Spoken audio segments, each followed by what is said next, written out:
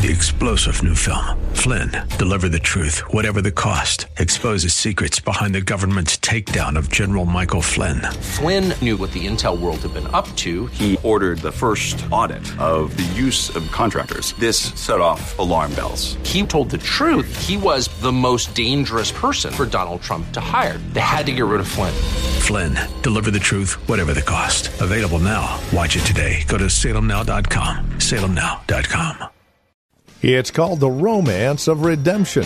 It's a series taken out of the book of Ruth, which we're looking at next here on today's weekend edition of Truth for Today with Pastor Phil Howard. Join us.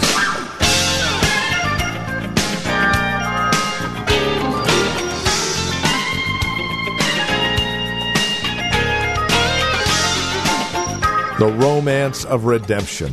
What a marvelous title for a great series out of the book of Ruth, don't you think? We're taking a look at the ruin of those redeemed. And indeed, to be redeemed, you need to know you need to be redeemed from something horrible. And that is the ruin of every man, woman, and child through the fall of Adam.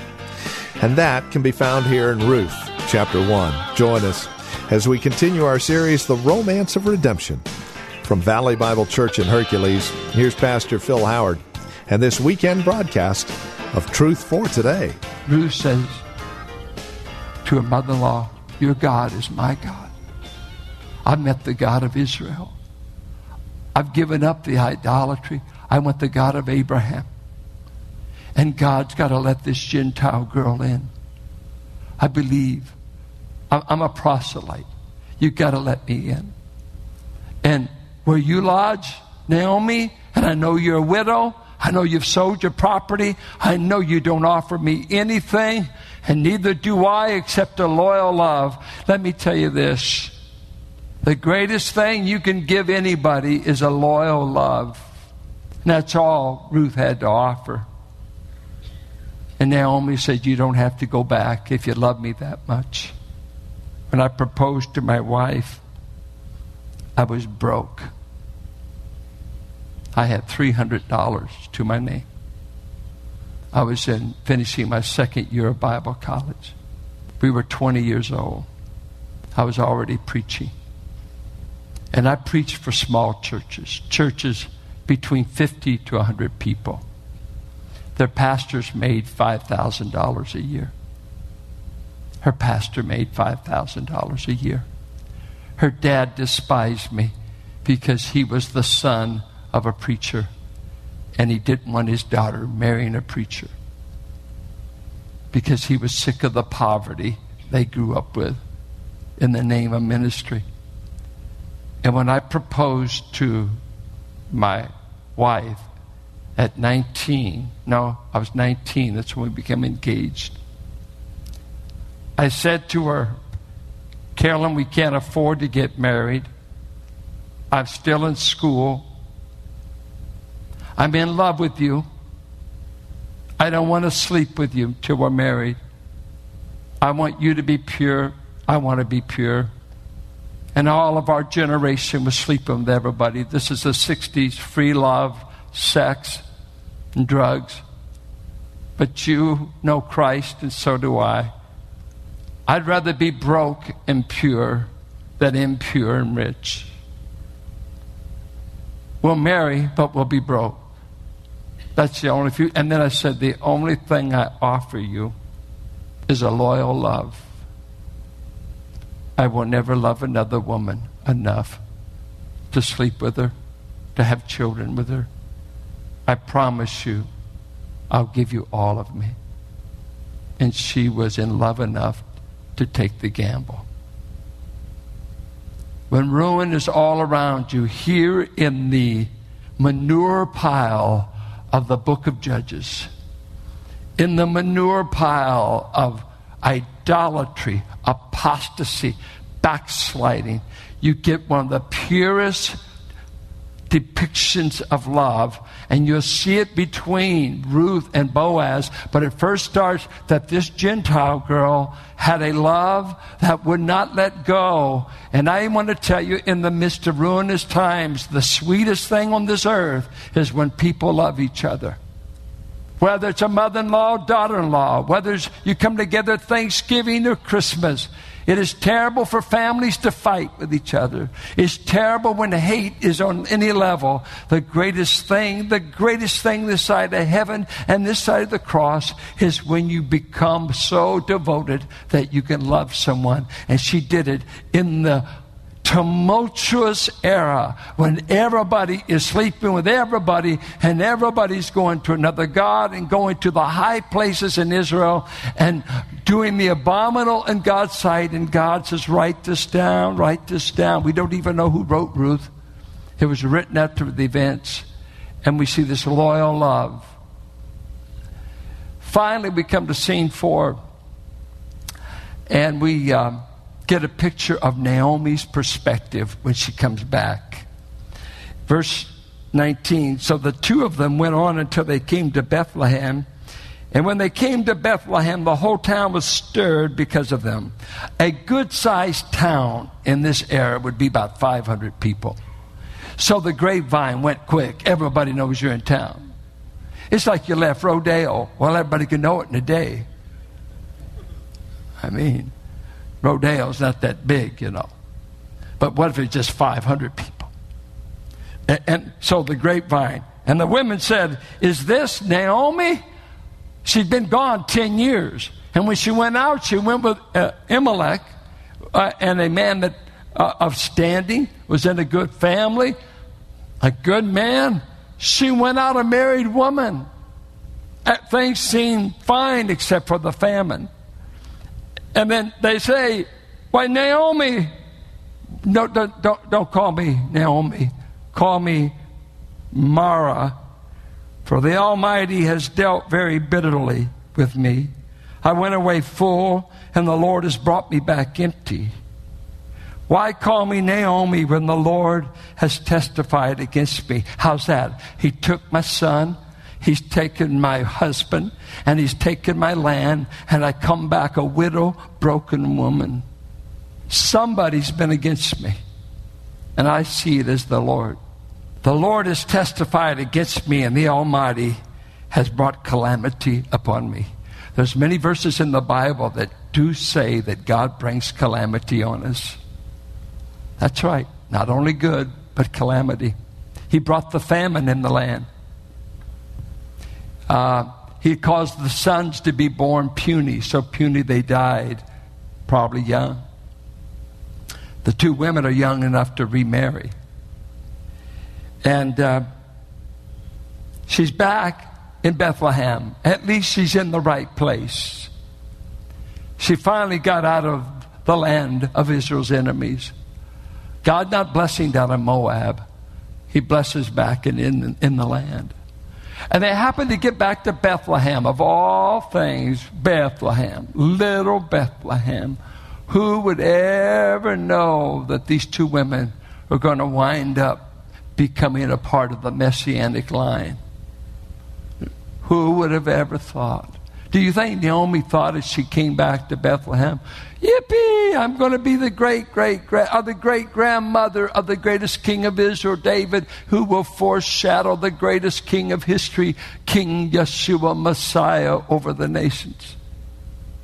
Had no clue. No clue. Because you see, sorrows had changed her perspective. God was no longer the God who blessed. He was the God who was against her. And she'd become a bitter woman. Now, there's two ways you can be bitter. You can be bitter because of an unresolved difference with people. And Ephesians says, put away all bitterness, anger, and wrath. Get rid of it. It's amazing how many people have been carrying garbage for 10 years.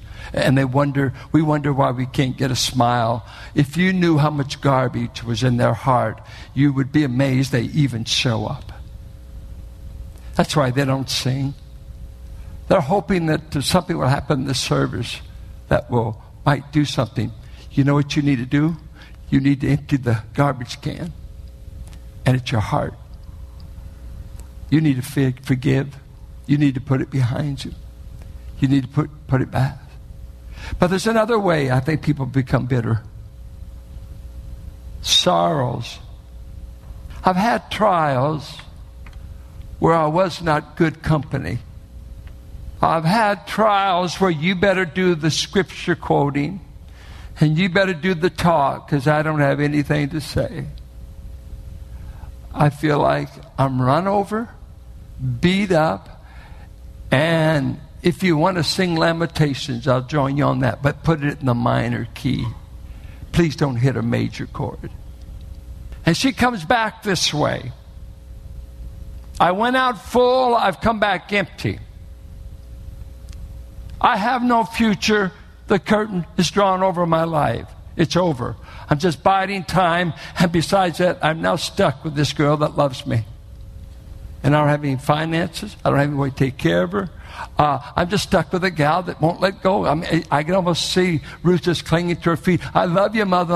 Well, I do too, you honey, but I can't give you a husband. I can't feed you, and we have no future, and you're not worth a hoot to help me solve that problem. Oh, don't say too much, mother-in-law. Your future is going to be tied up in this girl.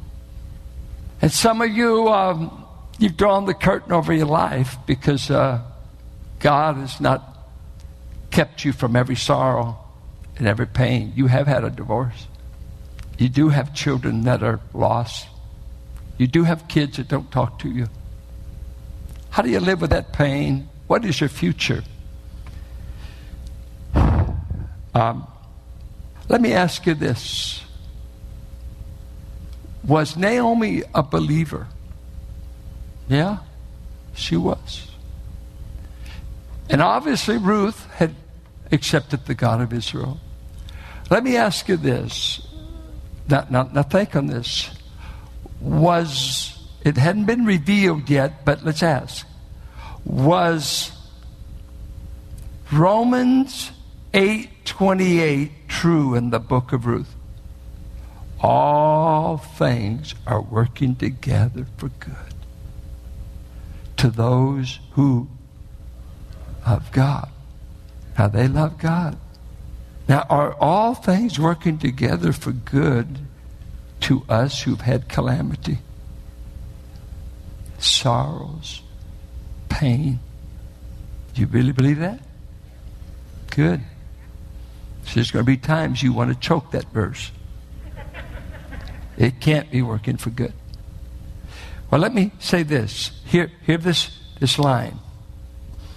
It's good. It's mine. Now get this. Hear me. You got to get this big point. This is the big point right now. If you miss this point, you can go home after you give your offering. When you don't know the plan, your problems will make you think there is no future. When you don't know the plan, they don't know what's going on. Your problems will make you think you have everything's against me.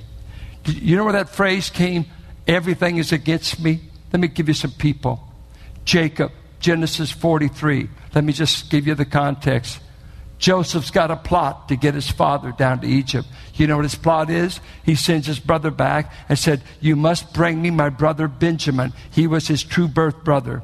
The others were by another woman. But this is my birth brother, Benjamin. You go back, and unless you bring Benjamin, there's no more grain, no more food, and I'm going to keep you other brothers here. You tell them to send Benji, or it's over. They go down to Jacob, who's already in his heart has buried Joseph. He's got his sons down here in Egypt, and all of a sudden they say, we've got to send Benjamin, Dad. Or the man said, no more grain. And he's thinking, it's mine. I sent Joseph out to find his brothers, and he never came back.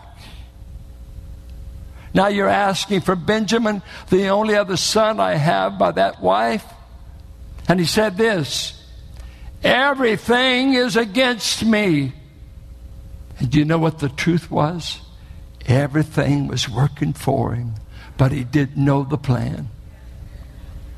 He didn't know the plan. When you don't know the plan, you can think everything happening against you is taking away your future. Another man, Joseph himself. Could you imagine what Joseph was writing in his journal when he's in a prison cell for doing the right? And he's down there, and then he talks to the butler and the cupbearer. Remember me? And some estimate it was 5 to 10 years before they ever remembered him. And so he's spending his youth in an Egyptian cell. He probably was put in that jail, maybe 20. So he's there. They figured he was 30 years old when he got. How would you like to spend some of the best years of your life in an Egyptian prison? I was in Morocco to a big prison. It was a big cave in the heart of the earth where they killed the Crusaders. No. This was not color TV. This was not good conditions. And Joseph said, I know what you've meant for evil against me. God's worked for good eventually. But when you don't know the plan, you don't think you have a future. I think of Job. Had no idea what was going on in the heavens. And he had a wife says, you need to curse a God like this that would let you go through so much calamity when you've been doing the right. And she was right if you didn't know the God that could let you suffer while he's getting ready to unveil the greatest plan in your life.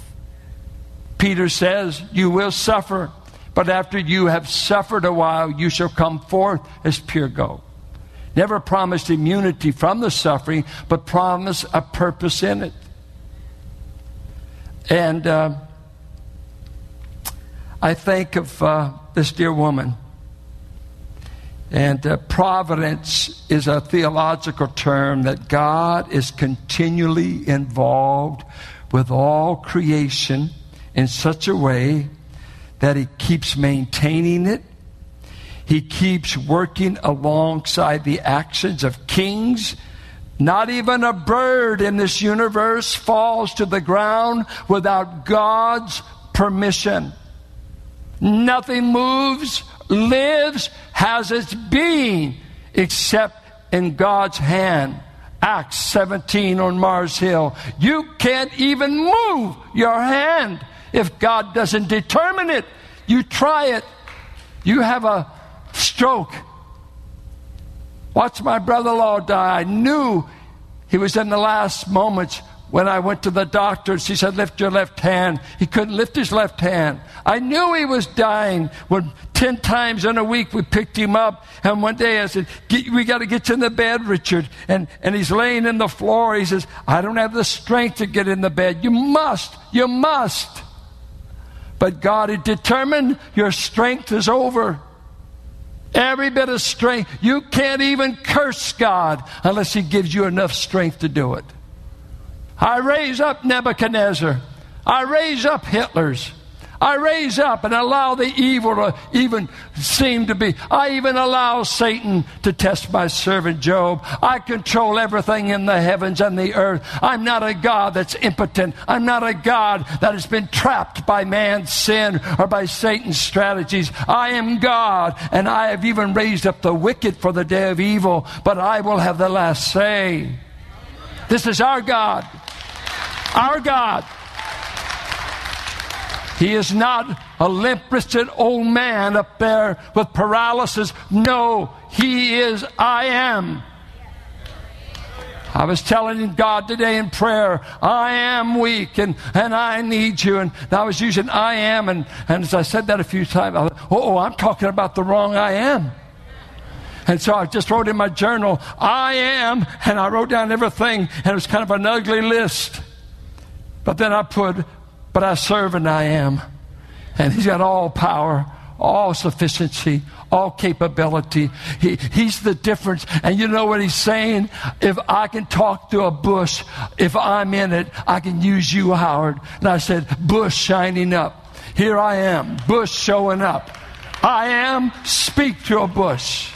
And that's why God saved you. He can do something even with you. And the best we can call you is Brother Bush, Sister Bush. If you don't like that, he called you a cracked vessel in 2 Corinthians. We are vessels, containers of the message. But the word he used was ostraca.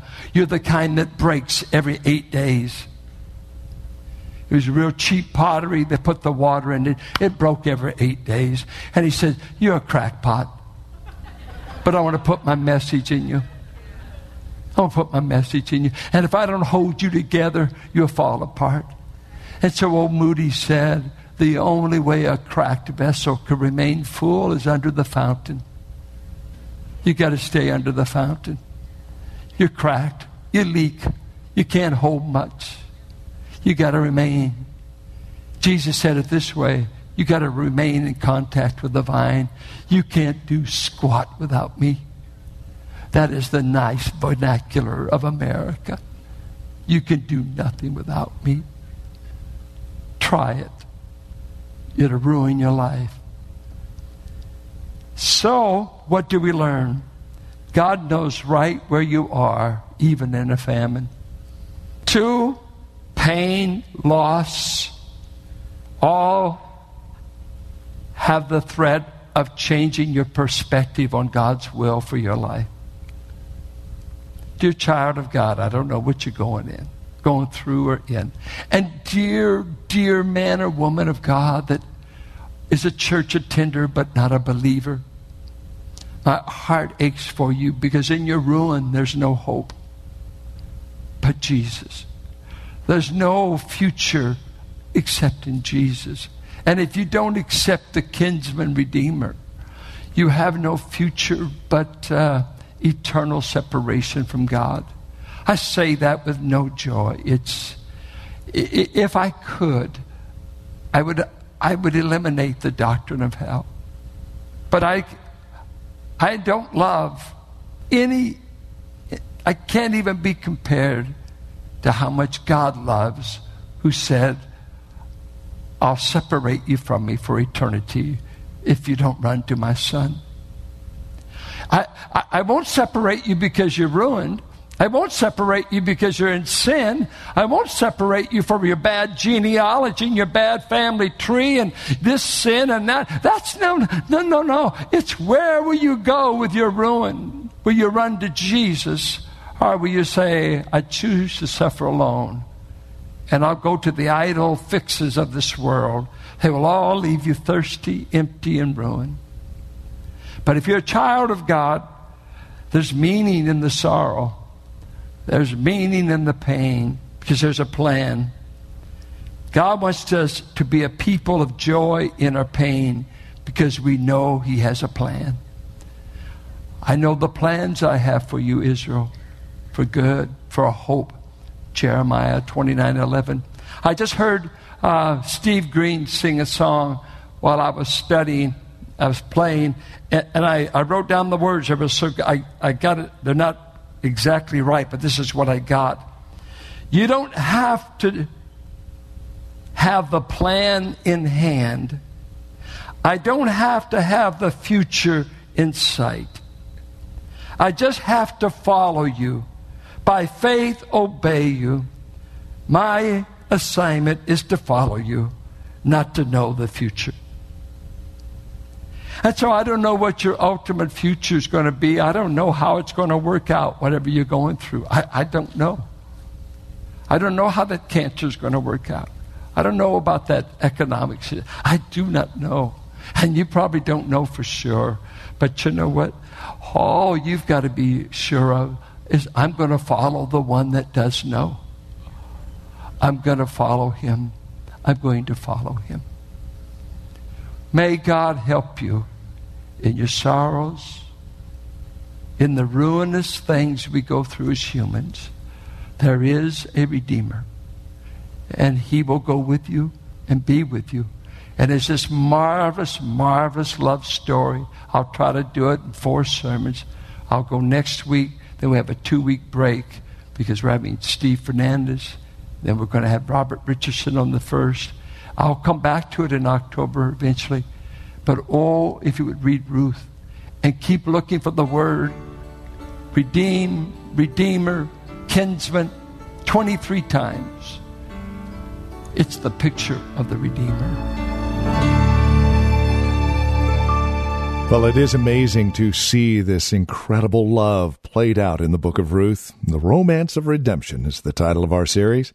Thank you for joining us here on this weekend edition of Truth for Today. Questions, comments about the program, feel free to write to us or call. Our toll-free number is 855-833-9864. That's 855-833-9864. You can also visit us online, drop an email there, and find out more about us, as well as take advantage of resource materials we have online.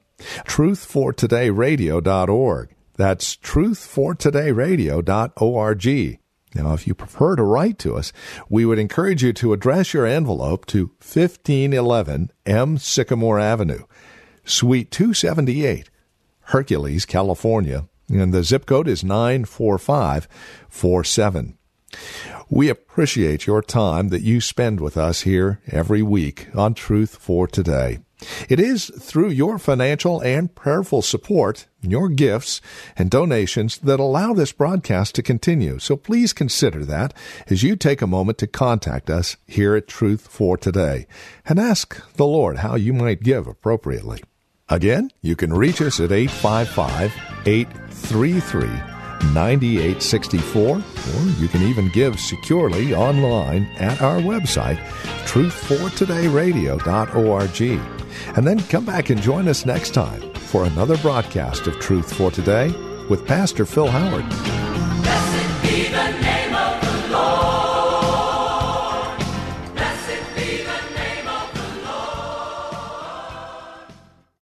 3-star General Michael J. Flynn, head of the Pentagon Intelligence Agency, knew all the government's dirty secrets. He was one of the most respected generals in the military. Flynn knew what the intel world had been up to. He understood its funding. He ordered the first audit of the use of contractors. This set off alarm bells. The explosive new documentary, Flynn, Deliver the Truth, Whatever the Cost, uncovers the facts behind this scandal. Flynn told the truth. He was the most dangerous person for Donald Trump to hire. I find out the worst enemy that I'm going to face in my life is right here in America. They took my assessment and they wanted me to change it. And I was like, I'm not changing it. They had to get rid of Flynn.